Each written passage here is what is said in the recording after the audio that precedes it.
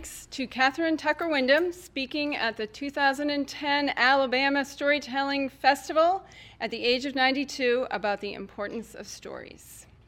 I'm Amy Antonucci, here to welcome you to our January True Tales Live show, our first for 2020. Yeah. I still pause every time I say that. Could that be right? It's right. We are coming to you from Portsmouth Public Media TV, Channel 98 in New Hampshire. Thanks so much to everyone watching and listening, and a special thanks to our in-studio audience. Give yourselves a hand for coming. Yay, we love you. Our mission at True Tales Live is to provide a space for people to share their first-person experience stories that reflect our community's personal and cultural diversity and help us bridge differences to build understanding and respect. While we do encourage the development of storytelling skills, we have monthly workshops and other assistance we provide to tellers. This is not a competition. We won't have any ranking or scoring or judging tonight. Our belief is that stories shared from the heart uplift and inspire us, and that's the reason that we're here. The theme for tonight's show is good accidents. We'll hear from 5 tellers. We have John Tilley, Tom Osberg, Irene Bouchine, Tim Bassett, and Debbie Kane. They each have 10 minutes to tell their story to us, and each will be introduced by our MC, Pat Spalding. Following the storytelling, there will be an interview segment in which our own David Frainer will sit down with John Tilley and a subject of his story. So we look forward to that too. But first, the stories. So let's welcome up Pat to introduce our first teller to you. Come on up, Pat.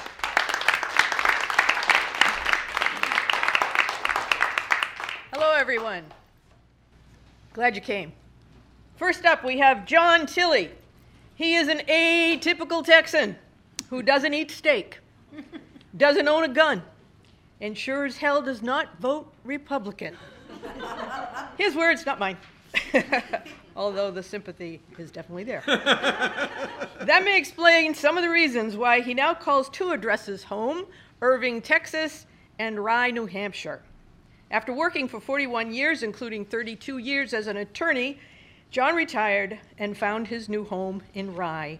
He and his wife, Wanda, have 3 children and 6 grandchildren, all of whom are still based in Texas or other parts of the country, unfortunately. We need to bring them here. John and Wanda moved to the Seacoast, New Hampshire 5 years ago, and the story he's about to tell us will describe in more detail exactly why. Its title is Out of Sight. Come on up, John.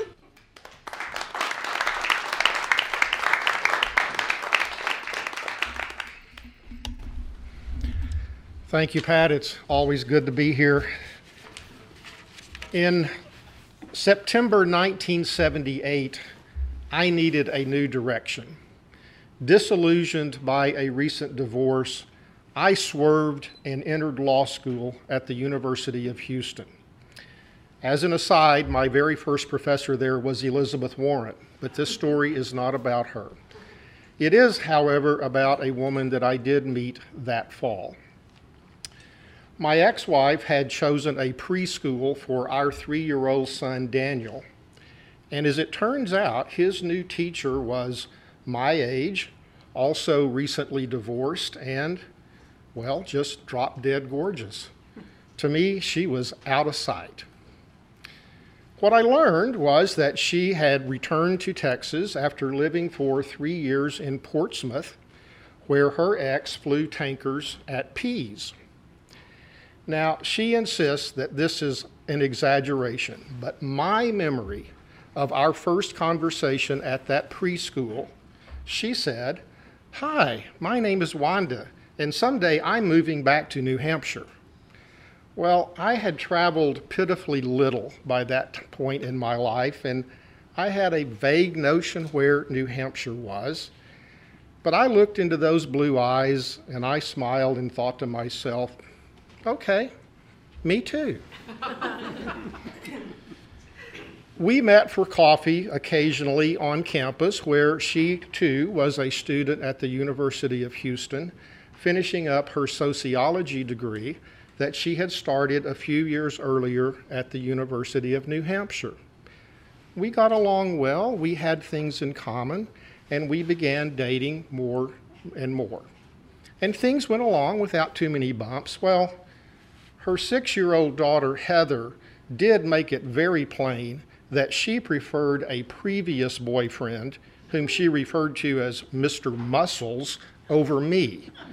But again, that dissipated, and by the spring of 1979, Wanda and I were an exclusive couple, which prompted me one sunny, blue-skied afternoon while we were on a walk to casually suggest maybe we should consider getting married. She hesitated and looked at me and said, "I'll think about it." By the end of the spring semester, we were both anxious to get out of Houston, and we began talking about a trip together. And after much discussion, we agreed on San Francisco. Now, she had been there once before briefly, but as I alluded, I had traveled almost nowhere, and certainly not as anywhere as mysterious as San Francisco, California. So at age 27, for the second time in my life, I boarded a jet plane and we flew west. My best friend from 6th grade now lived in San Francisco. I hadn't seen Tommy for almost 10 years since high school graduation, but I wrote him and told him that we were coming to San Francisco and could he find us a fun place to stay. He picked us up at the airport and he drove us to Pacific Heights to a bed and breakfast called The Mansion. Now, did he find us a good place to stay? He did a great job. The Mansion was the love child of an eccentric advertising executive. He had turned an 1890s Victorian into a picture book B&B. The maids wore outfits straight out of Upstairs, Downstairs. On our second night there, he brought in the pianist from the San Francisco Symphony, who played the entire Rhapsody in Blue on a grand Steinway in the parlor. In the entryway was a table with a 5-layer cake ready to be sliced by any guest. Full carafes of wine were sent to your room upon request, gratis. Breakfast, whether in the parlor or in your room, consisted of gourmet coffee, fresh squeezed orange juice, a buttery croissant, and a blue hard-boiled egg for the gentleman and a pink hard-boiled egg for the lady. And what was the nightly cost of this experience? $69. You can see how a young couple could thought that they had found the end of the rainbow. And Tommy happily toured us around his city. We walked along the cliffs on the Pacific Ocean and through the ruins of the Sutro Baths. We sipped hot tea at the Japanese Gardens at Golden Gate Park. We rode the cable car, and we drank Irish coffee at the Buena Vista. We ordered dim sum in Chinatown and pretended to savor dishes that we had no idea what they were. And trying to get as much California experience as we could, we rented a car and drove to Yosemite National Park. It was May, and the waterfalls were at their fullest from the snow melt. We stood in the midst of Bridal Veil Falls, not caring at all that our hair was wet and our clothes were clinging to us. We were on a magical trip, and nothing could go wrong. After absorbing as much natural beauty from Yosemite that we could, we drove back to San Francisco for our last 2 nights in the city. Tommy met up with us, and we had dinner at an upscale seafood restaurant. Being our last night in town, we dressed well. Wanda wore an emerald green top with a titillating plunging neckline and a flowered skirt with lace around the bottom border. After dinner, we walked through the city, and at a street corner, we were serenaded by a homeless young man with a rousing version of House of the Rising Sun. It was getting late, but Tommy said he wanted to take us one more place, his favorite place, to see San Francisco at night. So we drove up the very steep and winding road to Coit Tower. Now, as the story goes, Coit Tower is a memorial to a firefighter from his loving wife. The tower itself is in the shape of a fire hose nozzle, although many people see a much more phallic symbolism. In any event, Mr. Coit must have been a hell of a guy at putting out a fire. But the grounds of Coit Tower itself sits on one of the taller hills in San Francisco. And when we reached the summit, we were just in wonder at the city lights all below us, the stars above us, and the inky San Francisco Bay in the distance.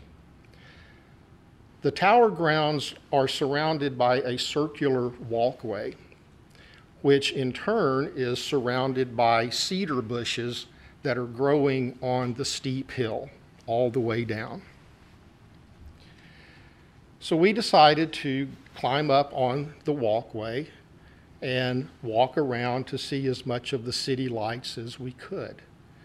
And it was beautiful. The city below was sparkled like a convention of fireflies. It was midnight, and we had the place all to ourselves. We thought we were on top of the world. So we decided to walk on this circular walkway, and we were looking again all around the stars, the city lights below, the darkness of the bay. And I realized that Wanda was walking in a straight line with her head up, just taking in all of the wonders of the night. She walked in a straight line, but the walkway gently curved left. Tommy was walking in front, Wanda was walking in the middle, and I was behind her. And I watched as her right foot took a step forward and completely missed the walkway. As in slow motion, her body gently swiveled to the right, and she cleanly fell over the edge of the walkway into the darkness. She was gone, out of sight. The hill is very steep, and again, covered in these bushes. And I stood there on the edge looking down into the darkness and didn't see anything. Tommy appeared at my side. We both looked down. There was no sound. He said, "Where is she?" And I pointed and said, "Down there." We both stood there with our hands on our knees, looking over the edge into the abyss. And then, out of the bushes, a sandaled foot appeared, and then an ankle, and a calf in shredded pantyhose, and then a muffled voice, "Grab my leg." Tommy and I both grabbed her leg and hoisted her feet first up out of the bushes the flowered skirt up under her neck, and we set her upright, and she was intact. The bushes were so thick that when she fell into them, they pinned her up against the concrete retaining wall. The only casualty were the pantyhose and about half of the lace ripped away from the flowered skirt. That was our honeymoon. 3 years later, Wanda declared that she had thought about it sufficiently, and she began planning a simple wedding. 40 years and 6 grandchildren later, she is still out of sight to me. But not to you. She's right there. So say hello after the show. And as for that flowered skirt, she still has it.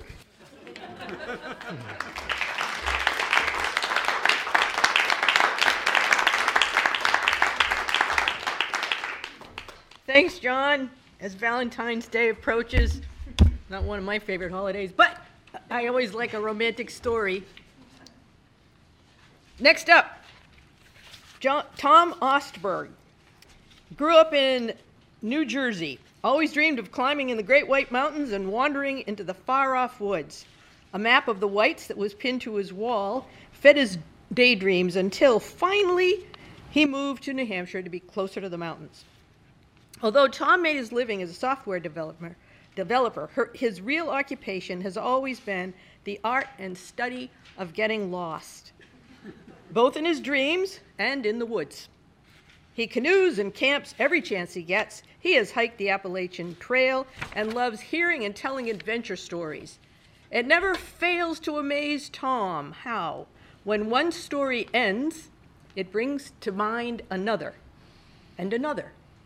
Each one a vivid reminder that life is full of love, beauty, adventure, and sometimes misadventure. The title of Tom's story is Radiant Lake. Come on up, Tom.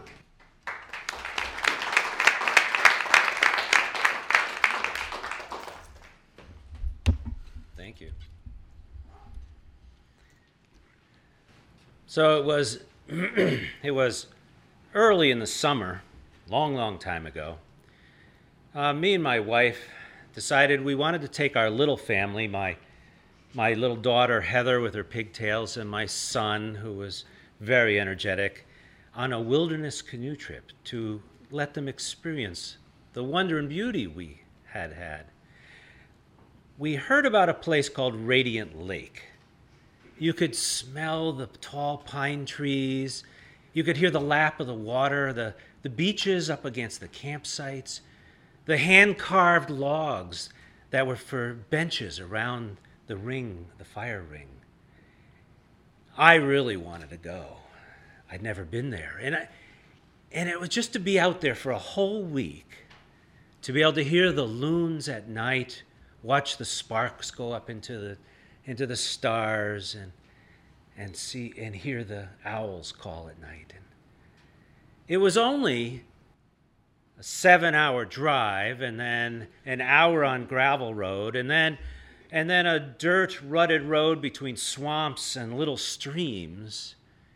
We finally got there and took the huge green monster canoe and put it in the water, and the little yellow canoe, and it popped open the trunk of the van, and I looked inside, and a little voice in the back of my head worried about how much stuff we had packed. We really wanted the kids to have a good experience.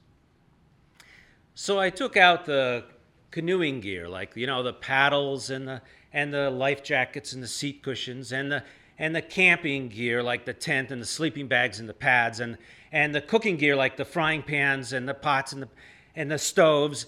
And, of course, the gear for having fun, like the screen house and the chairs and the lanterns and the tables. And tied it all in the canoe.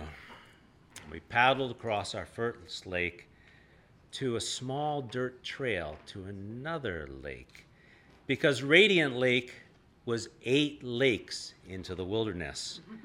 And every portage trail between the lakes, we had to hike back and forth 3 times with all the gear.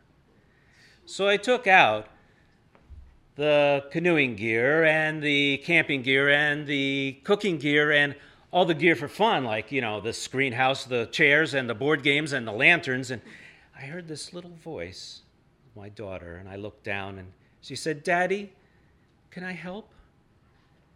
In my mind's eye, I'll never forget her as a little girl. And I said, "No, that's okay. Why don't you walk across with your brother and see the next lake?" And I carried the canoeing gear and the camping gear and the cooking gear and the gear for fun, like, the screen house, the board games, the chairs, and the lanterns across to the next lake, and put it all back in and paddled across the lake to another portage where I took out the camping gear and the cooking gear and the canoeing gear and all the gear for fun, like the screen house, the board games, the chairs, and the lanterns. And this went on all day. And that night, I turned to my wife and I said, "You think they're having fun yet?" And she said, "My back hurts," which wasn't good because we were only halfway there. So the next day I took the canoeing gear and the camping gear and the cooking gear and the gear for fun, like the screen house, board games, chairs, and lanterns, and put them all in the canoe. And we paddled across where I took out the canoeing gear and the camping gear and the cooking gear and all the gear for fun, like the screen house, board games, lanterns, and chairs. And this time I wanted to shorten the trip, so I put on a backpack and put the Hugh Monster canoe on my shoulders. And I'm walking across the trail, and it seemed to be taking forever. And you can only see about 3 feet when your head's inside a canoe. And then it starts going downhill. And so I'm picking up speed with the weight. And then I start just about running to keep up with the weight. And suddenly the trail turned, and it slammed into an oak tree, knocked it off my shoulders, down on my head, and whap, I was driven to the ground. And I whack, rolled down the hill inside the canoe, which must have been an awful loud, because when I sat up and looked up at my little family at the top of the hill, surrounded by stars, they looked worried. But there was no blood, so I said, "It's probably okay, just getting a headache." And that night I was really getting a headache, a migraine, and setting up camp was tough with a migraine. And I took all sorts of Advil and codeine and was wandering around, and finally thinking I could settle in for the night, snap, I realized I hadn't hung up the bear bag. A bear bag is where you put all your food in it and toothpaste and anything that'll attract bears. You hang it at least 10 feet high on a branch, 10 feet from the trunk of the tree, so that bears won't get it. Well, I'm wandering around looking for a tall tree with a big branch, and I'm having trouble finding one, and I have a headache. And finally, in the darkness, I found a tree which really wasn't high enough, but it had a great big branch that hung out over a cliff, over the black water of Clamshell Lake, which I figured no bear would ever go out on that. So I got myself ready to put the food bag up, and I bent over to pick up the rope, and bang, flash, I couldn't see. The headache was so bad. And I'm standing there getting myself together, and I have a rope. What do I have to do? I have to tie a rock to it to throw it over. And I look down, and I see a big rock, so I bend over, and bang, flash, the pain, and I can't see. It was so bad. And so then I'm trying to think, what was I doing? I have a rope. I've tied the rock to it to throw over the branch. Oh, I have to tie off the end of the rope. So I bent over, and bang, flash, I couldn't see it. And I'm trying to think, what was I doing? I had the rope with the rock on it, and I looked down, and cold sweat ran down my back. The rope with the rock I was going to throw over the branch, over the cliff, over the black waters of Clamshell Lake, was tied to my ankle. Later that night, when I finally was getting close to camp, I could smell cocoa.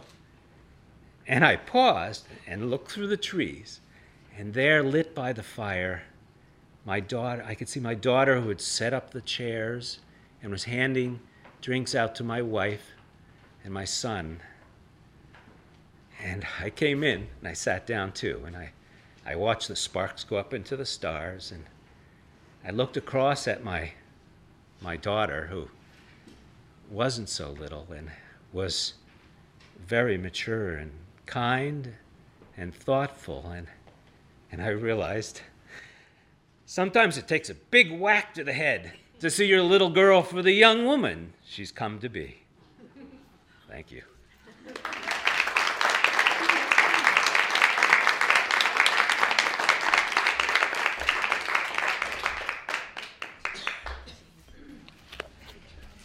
Yikes. That's a second story where somebody's, the main event is falling off the edge of something. Yeah, we've got a theme. Maybe Irene will change that. Next up is Irene Bouchain. She thinks of herself as one of those people who never ceases to be amazed by life. Having experienced many colorful moments over the years, she has come to expect the unexpected.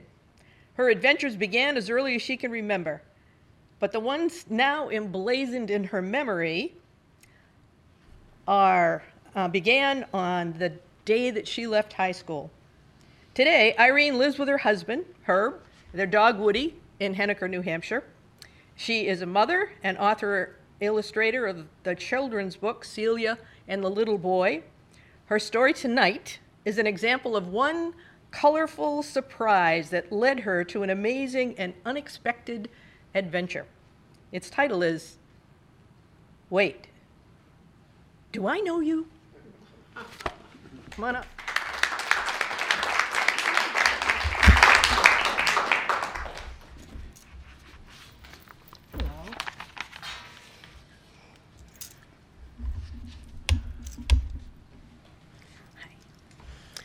Cambridge, 1969. I was walking down Mass Ave. My boyfriend worked at Cracker Jack's in Harvard Square. I worked at Truk in Harvard Square beneath the Brattle Theater. It was winter, it was cold, and I was moving quickly down Mass Ave when I came across a group of people. But one particular image stopped me. There was a hat, a huge fur hat in the middle of the group. And as I looked, I thought, do I? So I walked by the group and then I backtracked because I thought I knew this person. And I backtracked and I looked at this person and I said, now while I'm standing there, this entourage of like 6 other people come around me. And suddenly I'm in a group. And I look at the woman and I say, do I know you? And I said, what's your name? And she says, Janice. And I went, oh. And as I'm gathering that I'm staring at Janis Joplin, it was the 60s. And I was so blown away that that was really true that I kind of was stunned. And then all of a sudden, one of the group people said, hey, baby, what's going on? And I'm like, hey, we're hungry. Do you know any place we could go eat? And I thought, well, yes, I do. You could go to the Worst House down the street, right in the middle of Harvard Square, great restaurant. Okay, come on, baby, we're going to eat. And I went, okay. So they sort of swept me up into their whole thing, and we all walked into the Worst House in Harvard Square, which was an amazing old deli that's well known down there. And while I was there, we walked in, and as we were walking in, I thought, this is really happening. And we walked into the restaurant, and I noticed as we were finding a place to sit, this group of now 7 or 8 people, and the woman with the big hat, I noticed that the staff there was starting to look around. They were looking, and they were doing a number, but nobody said anything. They just were so blown away that this was true. So I was thinking, yeah, I am sitting on this side, and you are over there doing exactly what I would be doing. So we ate, and we had a lot of fun. I actually sat right next to Janice, and for some reason or other, we just hit it off. I think I had become sort of okay with musicians and music and people. It was the 60s. They were everywhere. And I was a very popular, loved to be at the Boston Tea Party all the time, really enjoyed a lot going on there. So there we were. So Janice and I started chatting, and what we realized is, the first question back in the 60s probably was, what's your sign? And the sign, of course, my sign was Capricorn, and her sign was Capricorn. So we were like, oh, great, we're both Capricorns. And then everybody started drinking beer and all that other stuff. And I don't remember anything else that happened, except I think I invited them to my house. They told me, one of the big things that I found out at dinner or at lunch, whatever it was, is that they were there because they were putting on a show at Clark University. And they were staying in Harvard Square, and that they were going to be taking off later on in the afternoon for Clark University, and they were going to drive there. And they said, you want to come? I said, sure. So I was like, okay, yeah, great. So as I was somewhere in that conversation, I said, well, you could come back to our place for a party afterwards, Why not? And so I was living with my boyfriend at the time, who worked at Cracker Jacks. So they went there where they said, okay, meet us in front of the hotel in Harvard Square at 4 o'clock. I said, okay. And then I left and ran back to Cracker Jacks and said to my boyfriend, holy cow, I just met Janis Joplin, and I'm going to Clark University, but when we get back, prepare for people to be at the house or the apartment, because we're going to have a party. And he's probably like, I don't remember, he's stunned. And so I go home, get ready, and then I go back to Harvard Square at 4 o'clock. I meet the group. We're going in a caravan. Janice and Sam, that tall guy, I always used to think he was Big Brother. Anyway, Sam and Janice were in one car with 2 other people, and I was in the other car with the manager and some of the band players and whatever. We drove to Clark, and as soon as we got to Clark University, we went around backstage. And backstage, the Jay Giles Band was there because they were the front band, and it was really one of those scenes, and there was lots going on back there. There was the group chatter, and then the drinking started, and whatever the hell anybody wanted to do back there was happening. And what I noticed, because I sat at Janice's sort of get ready table, was that she started drinking, and I went, oh yeah, right. I mean, I'm not a big drinker, but seeing that Southern Comfort truly was part of her package was, yeah, there it is. So we were sitting together, and it was the Jay Giles came on, and I invited them to the house afterwards as well. And then they were going to invite Muddy Waters because he was around somewhere, and it was like became this whole thing. And I'm just like, it's just rolling with it. And so Janice gets on stage, and now she's kind of plastered. And it was like, there was this person I really liked, and then there was this person that disappeared on stage. And when she went on stage, she was amazing. I mean, Cry Baby. I mean, any song she sang was heart-wrenching, and it was just so compelling. But I also knew she was really loaded, and I knew that she was just holding herself together. And so then after the concert was over, we all got in the cars again. We just caravaned back, but this time now we're caravaned back to my place. And I hadn't seen Janice again till we got to my front door, which is now on Huntington Avenue and, whatever, near the hospitals there. And she gets out of the car, everybody gets out of the car, and I lead them up to the apartment. And we get up there, but so now I hear her behind me, and she's, they're rowdy, and they don't care whose house they're going to. I could have told them to go anywhere. I could have said, we're going anywhere, and they would have, oh, whatever, fine. So now I don't really know them anymore. I want to, but I kind of don't, because we've sort of lost that little synergy thing. And so everybody came up into the apartment, and everyone, when we walked in, the door opens, and there is it's an apartment, 1 bedroom, a teeny bathroom, a kitchen, and a living room. That's it. And I probably, invited 75 people that I don't even know. And so they come in, and while they're inside, I notice everyone who came looks at us. I mean, it's again one of those deer in the headlights kind of thing. They went, and no one really knew what to do.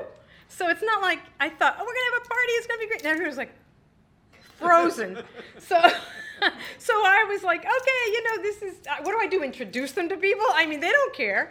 And so they come into the house is now packed. The doorbell is ringing every 30 minutes. It's probably about 1:30, 2 o'clock in the morning at this point. And what starts to happen is Janice and the tall guy, Sam, they go off into the only other room in the house, which happens to be our bedroom. And she flops on the bed, he flops on the bed, and they're loaded and laughing and rolling around, and they're having a heck of a time. And I decide, what do I do with all of this? So what I started to do was try to socialize with the people that came. And then I started to get this sense that maybe this wasn't going to work. Because now I'm worried about my apartment. I'm worried about somebody else who might care that now she's walking on my bed with her high heel boots. She's completely plastered. Sam could care less. They're rolling around. People are yelling and shouting. Everyone's having a ball in there. But out here, people are like, ah! So I finally realized that they didn't care about my place. And that wasn't going to work. So I just finally realized, I just stood up and I said, all right, everybody out! Everybody out! And I started walking around going, out, everybody out, out. And ultimately, I realized that I kicked Janis Joplin out of my house.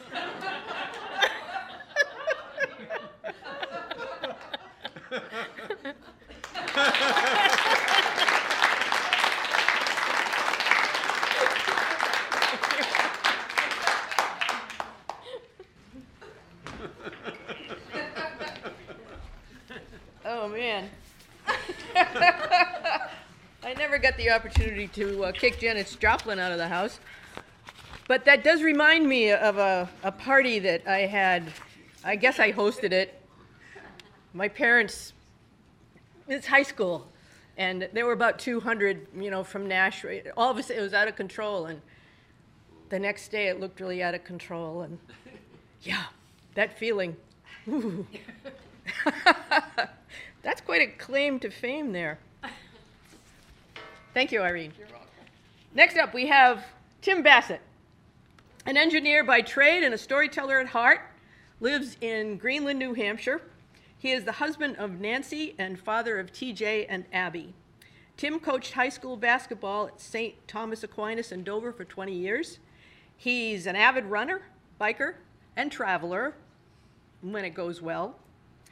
And although Tim has enjoyed his life in the Seacoast for 40 years, tonight he'll take us on a journey far away from home, one that required a lot of planning and perseverance to get off the ground. But ultimately, this adventure showed Tim the real big difference that a little bit of kindness can make. Its title is The Passport. Come on up, Tim.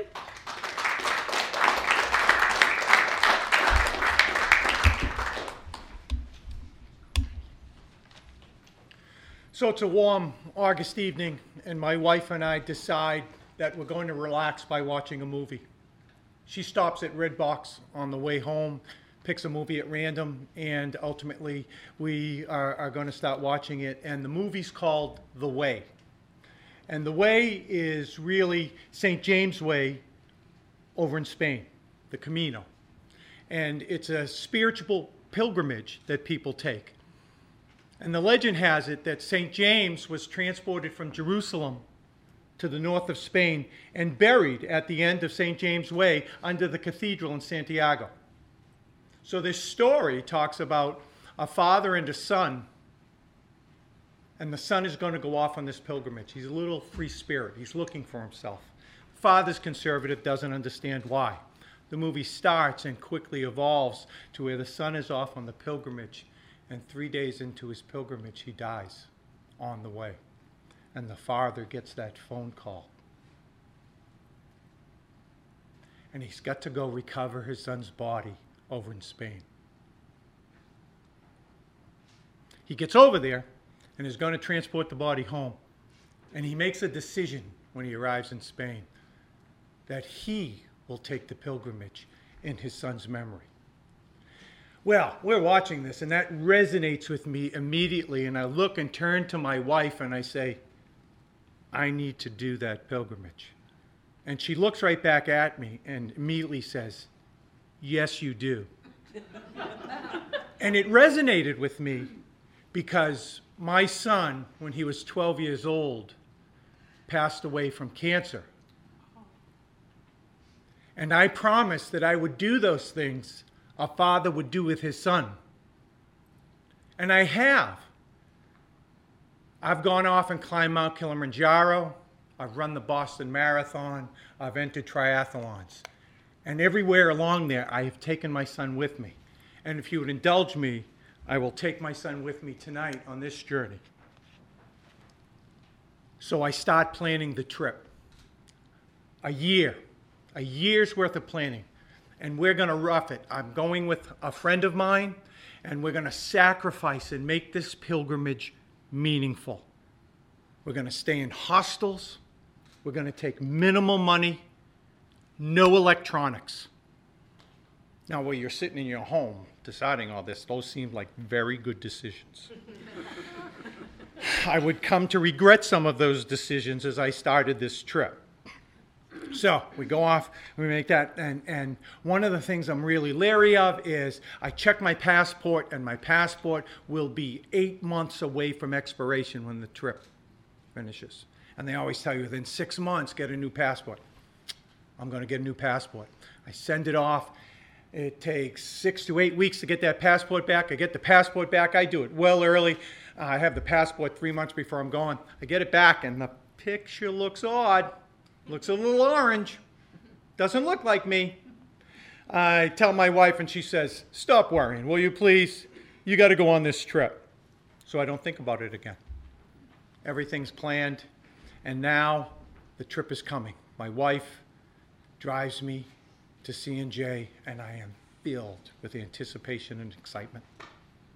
I give her a kiss goodbye. I hop onto C&J, and I am filled with anxiety and fear. Because the truth be told, I'm a guy that's glass is half empty. And the glass is cracked. And it's filled with acid. So I know something's going to happen. I know. I'm just waiting.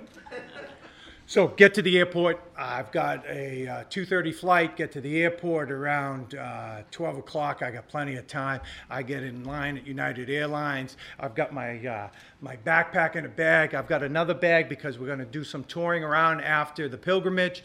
And I get up to the counter and I hand my passport to the ticket agent. That's not good, right? Right? When he starts scratching the picture. That's not good. And he says, I'll be right with you. I've got to go get my manager. Manager comes back, takes the passport, does the same thing, scratches the picture. And basically they tell me, we think it's a fake passport. We're not going to let you on the flight. Have a good day. Next. And I'm standing there in total dismay. I don't know what I'm going to do because 6 months earlier, I decided minimal money, no electronics. I don't have a phone. I've got $40 in my wallet and 2 bags. And what am I going to do? And clearly the ticket agent must have seen the look of dread on my face. And he stepped aside and he took the phone and he lifted it up onto the counter and said, I don't know what you're going to do, but you can make a call. Dial 99, you get an outside line. So I thought to myself very quickly, boy. So I called my wife. Called her and I explained it to her and she says, hold on, let me make some calls. I'll call the Boston Passport Office. I'll see what I can do. So I hang up and I'm standing there because I want to use the phone again and trying to make no commotion. And I wait what seems like a lifetime. My wife said it was 3 minutes. So I called her right back, and she said, I haven't had a chance to call anybody. What do you want me to do? And my wife, who's very quick on her feet, says, listen, just take a cab over the passport office. In between now and when you get there, I will have called and talked to somebody. They'll know you're coming. Just go. So I go down, hop in a cab, $20 cab ride from Logan to the passport office. Now I'm down to $20.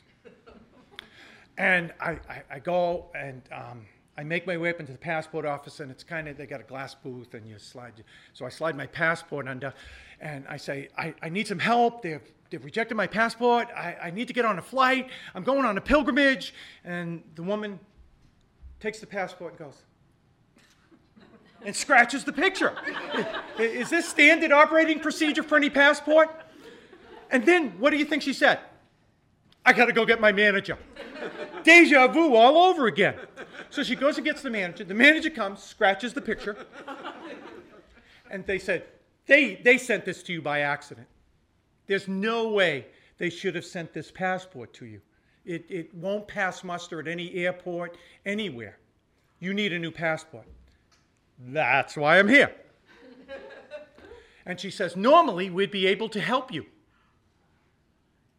But 5 minutes ago, our computer system went down. You got to be kidding me, right? I can't believe this. So I say, I don't know what I'm going to do. I give her the same line. I'm on a pilgrimage. You got to help me. What am I going to do? She says, now imagine this. She says, you got to go to another passport office. The closest one is in Portsmouth. I live 5 minutes from there. So I said, how am I going to get to Portsmouth? It's now 1:15, 1:20. My flight was at 2:30. That flight's gone. What am I going to do? I need to call my wife again. Is there any way I could call my wife? The woman reaches in her pocket, the manager, and slides her cell phone out through the window and says, you can use my phone. I call my wife. My wife, very quick on her feet, says, okay, go back to C&J and head back up to Portsmouth. Call me when you get over to the airport. I'm going to go back to the airport. The manager, I give her back the phone. She says, hey, you've got to get up to Portsmouth by 4 o'clock. The passport office closes. Holy crap, okay? I don't know how I'm going to do this. But she says, because I'm obviously looking frantic. She says, I'm going to call the Portsmouth passport office, so they're expecting you. Do you have a number which they can contact you with? And the only number I could think of was my wife's cell phone. And I'm thinking to myself, she would tell me anything to get out of this passport office right now because she thinks I'm going to snap. She's not going to call that Portsmouth passport office. I take my last $20, take a cab back to the airport, wait for C&J bus. I don't have any money.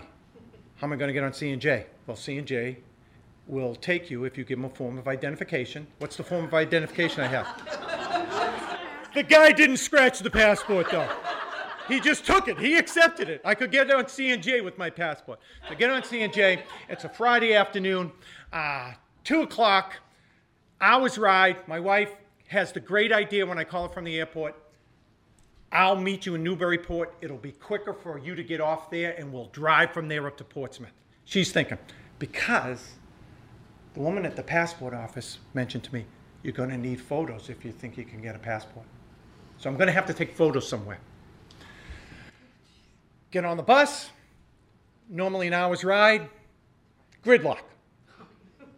On a Friday afternoon, it takes 90 minutes to get to Newburyport. It's now 3:30. Get out. My wife is parked where the C&J bus is supposed to park. She wants me to know where she is. I get right out. She's already paid for my ticket. I hop in the car. She's already done the legwork of finding where I can get photos. There's a photo place a half a mile away at the AAA. Run down, get the photos. We're in the car back on the highway, and we are probably driving faster than we should be. We go through the toll booth, and it's 4 o'clock. It's over. My glass is half empty. I am pissing and moaning in the car. Never going to happen. All this planning for naught. So, get through the toll booth. Her phone rings. Hello? Yes, this is the manager at the Portsmouth Passport Office. Is this Timothy Bassett? We're waiting for you. You got to be kidding me. So I think quickly and say, oh, I'm just pulling into Pease. Not so. I'm still on the highway, but I wanted them to wait. So it's another 12 minutes, I still remember, 12 minutes to get up the highway and into Pease. Get to the passport office, 4:15. I walk up to the door.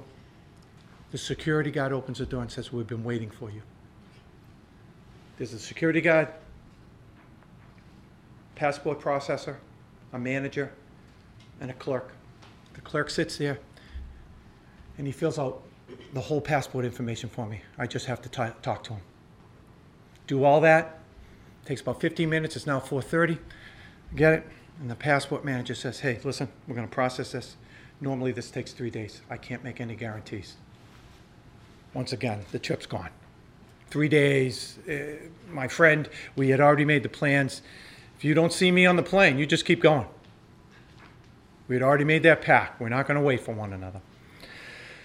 So I go home. I'm moaning and groaning. My wife's out in the kitchen on the computer.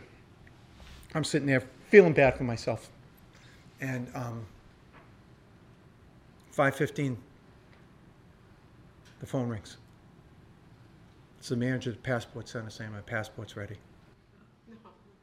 Yes, 5:15, 45 minutes later, I have a new passport. This still can happen. Now I'm mobilizing. Now I'm happy.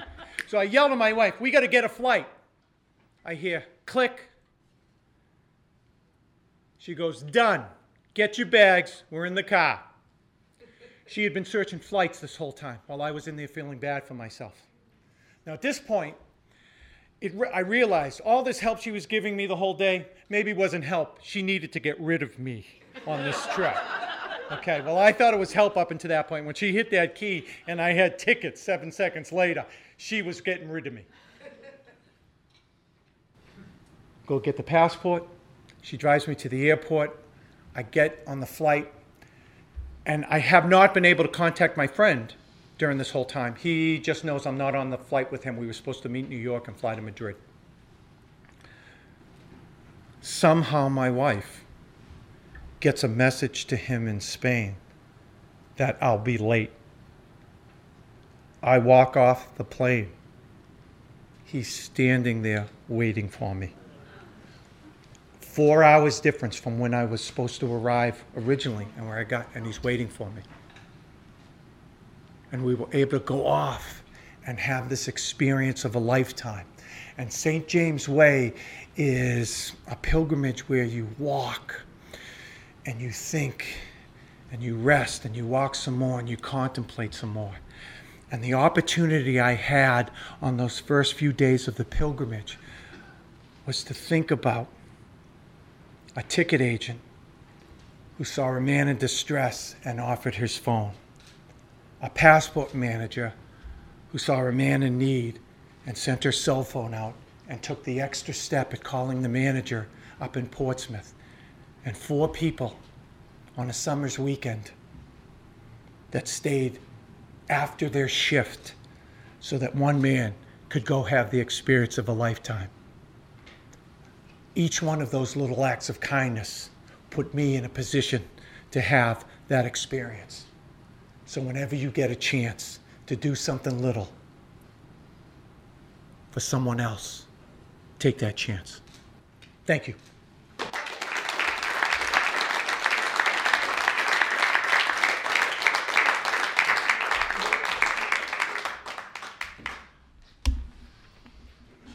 Wow, Tim. That was an adventure. I feel like I have to calm down a little before introducing Debbie. Thank you. Debbie Kane, a resident of Exeter, New Hampshire, is a copywriter, editor, and blogger who writes about art, culture, travel, education, and home and design. A native New Yorker who grew up in Texas. Among Debbie's proudest achievements are 2 daughters, Abby and Emily, and recognizing that there's humor in everything, and usually a great story, too. Tonight, Debbie will tell us about a December evening in Boston that started out one way, but ended up another, thanks to the kindness of strangers. Good, more kindness. Her story is titled Kindness and the Karma of a Great Pair of Shoes. Come on up, Debbie.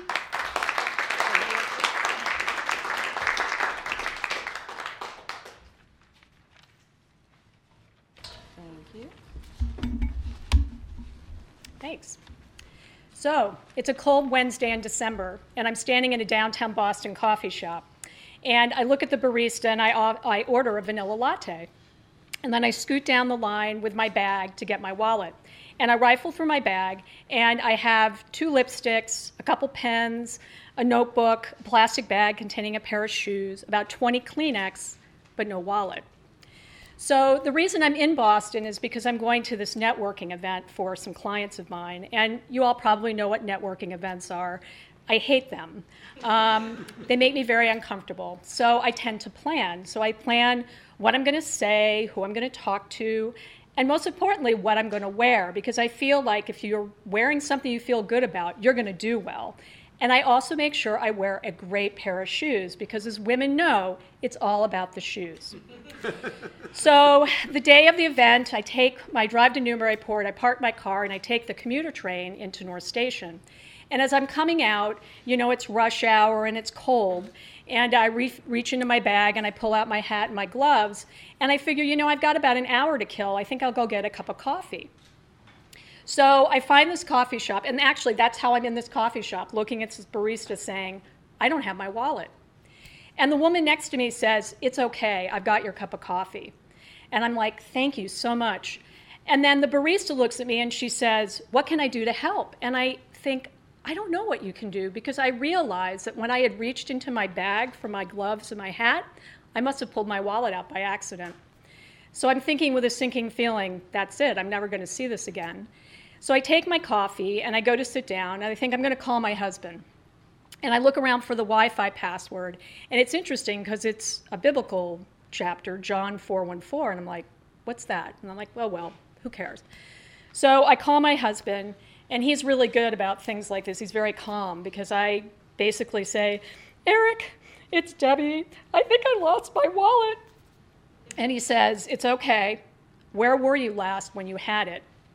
And I think if I knew that, I wouldn't have lost my wallet. So we chat, and then my phone buzzes, and I look down, and it's a text, and it says, hi, this is Kelly. I just want to let you know that I found your wallet, but I had to catch a train to Woburn, so I can either meet you later tonight and give it back to you, or I can bring it back to Boston on Friday when I'm back in town. And I'm like, oh my God. So I tell my husband, I'll call you back. And I text Kelly and I go, oh my gosh, I am so excited you found my wallet. Yes, I will come and get it tonight. And then I'm thinking, wait a minute, you're in Woburn, my car is in Newburyport, that's like a 30-minute difference, and my train ticket to Newburyport is in my wallet. So while I'm mulling over what I'm going to do, my husband texts and he says, you know, what's going on? And I say to him, you know, how am I going to get to Woburn? He's like, Uber, take an Uber to Woburn. And I'm like, duh, you know, I've had this app on my phone, I never use it. So I text Kelly and I say, okay, I will book an Uber. I'm in town for this networking event, so I can meet you at 7:30. She says, great. I'll meet you in Linfield, at the market at Linfield, the shopping center. So I hang up with her, I book the Uber, and I text Eric and I say, meet me in Newburyport, or meet me in Linfield at 7:30. So at this point, I can't wait to go to this networking event because it's an open bar, it's paid for, and I need a drink. So the event is in a high-rise in the Back Bay, and I go in, and the first thing I see is a security guard, and I ask the security guard, you know, where is the ladies' room?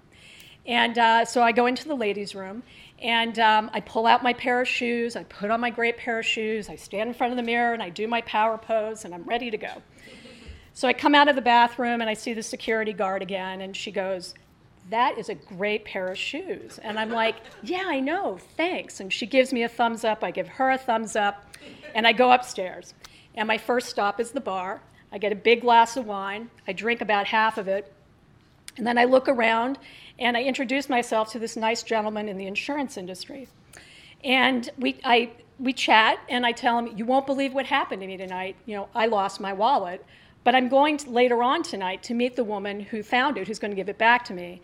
And the guy is looking at me like, what are you, nuts? You know, how do you know this woman is going to like give you back your wallet? And I'm like, I don't know, I just have a good feeling about it. So I then introduce myself to somebody else, and this gentleman and I both agree that networking events are kind of awkward.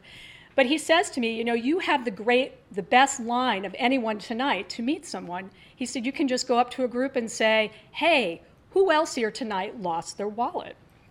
And I laugh, and he laughs. And then he introduces me to his coworkers, and I tell all of them the whole story. And before I know it, it's time to go downstairs and get my Uber. And as I'm leaving, everybody's saying, oh, you know, it was great to meet you. Good luck getting your wallet. And as I leave, I think, you know, this evening isn't turning out to be so bad after all. So I go downstairs. My Uber driver is waiting. He looks like he's about 16. And I get in the car, and we head off, and I say to him, hey, you know, how's it going? How's your evening? And he goes, oh, it's going great. How's yours? I said, well, you won't believe what happened to me. I lost my wallet. And the reason I'm in the Uber tonight is to go meet the woman who has found it and to give it back to me. And the kid's looking in the rearview mirror, and I can tell he's thinking, whatever. And so I, you know, decide to sit back and relax and enjoy the drive.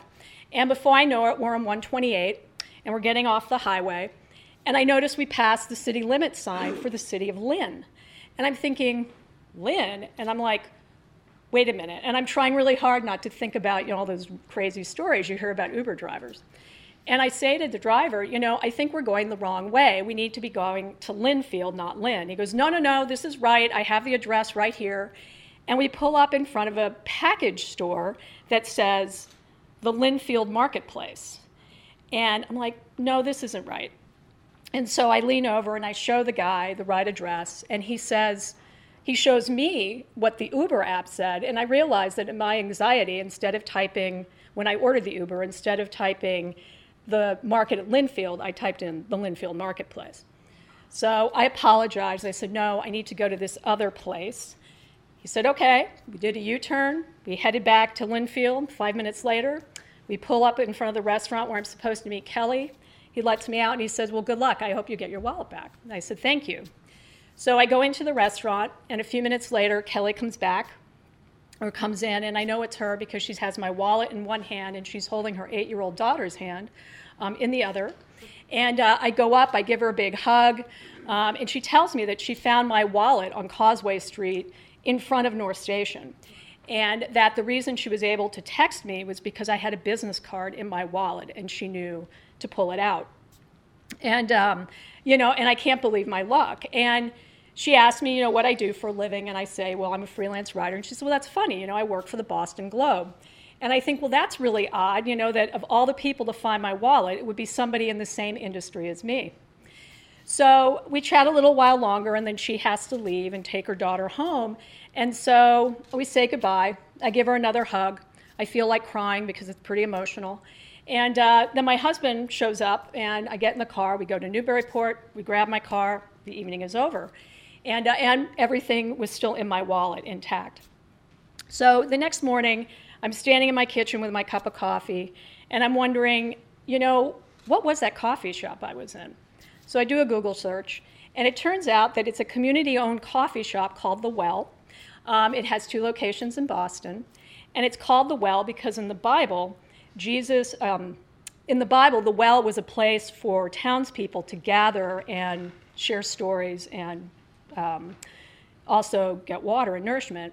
And the biblical phrase that they use as their Wi-Fi password is the story of Jesus coming to the well and sharing goodwill with a woman at the well, and in turn hoping she would share it with the community.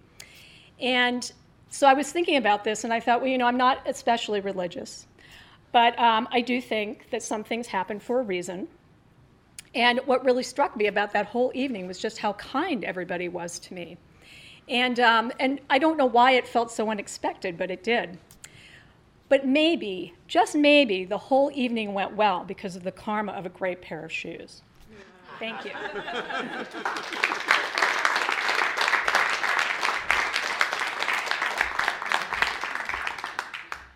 Thank you. Thank you to all of tonight's wonderful storytellers. We're so glad to hear your stories. And thanks to our studio audience.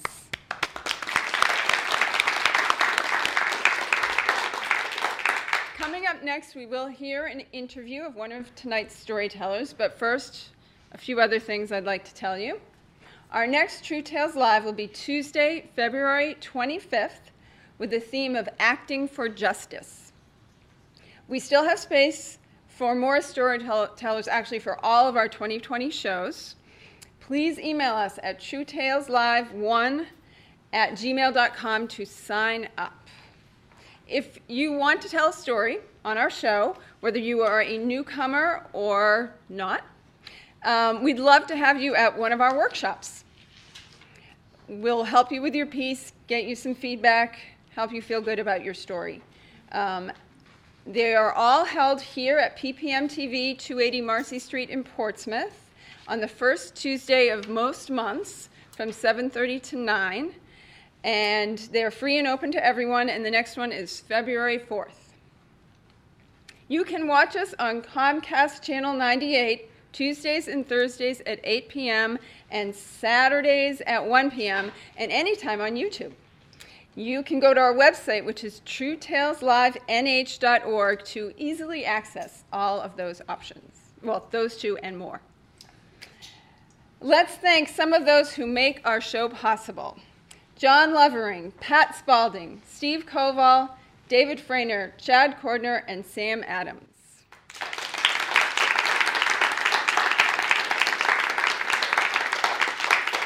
I, again, am Amy Antonucci, and until our next True Tales Live show, on behalf of all of us, thank you for being here. And now David Frainer will interview John Tilley,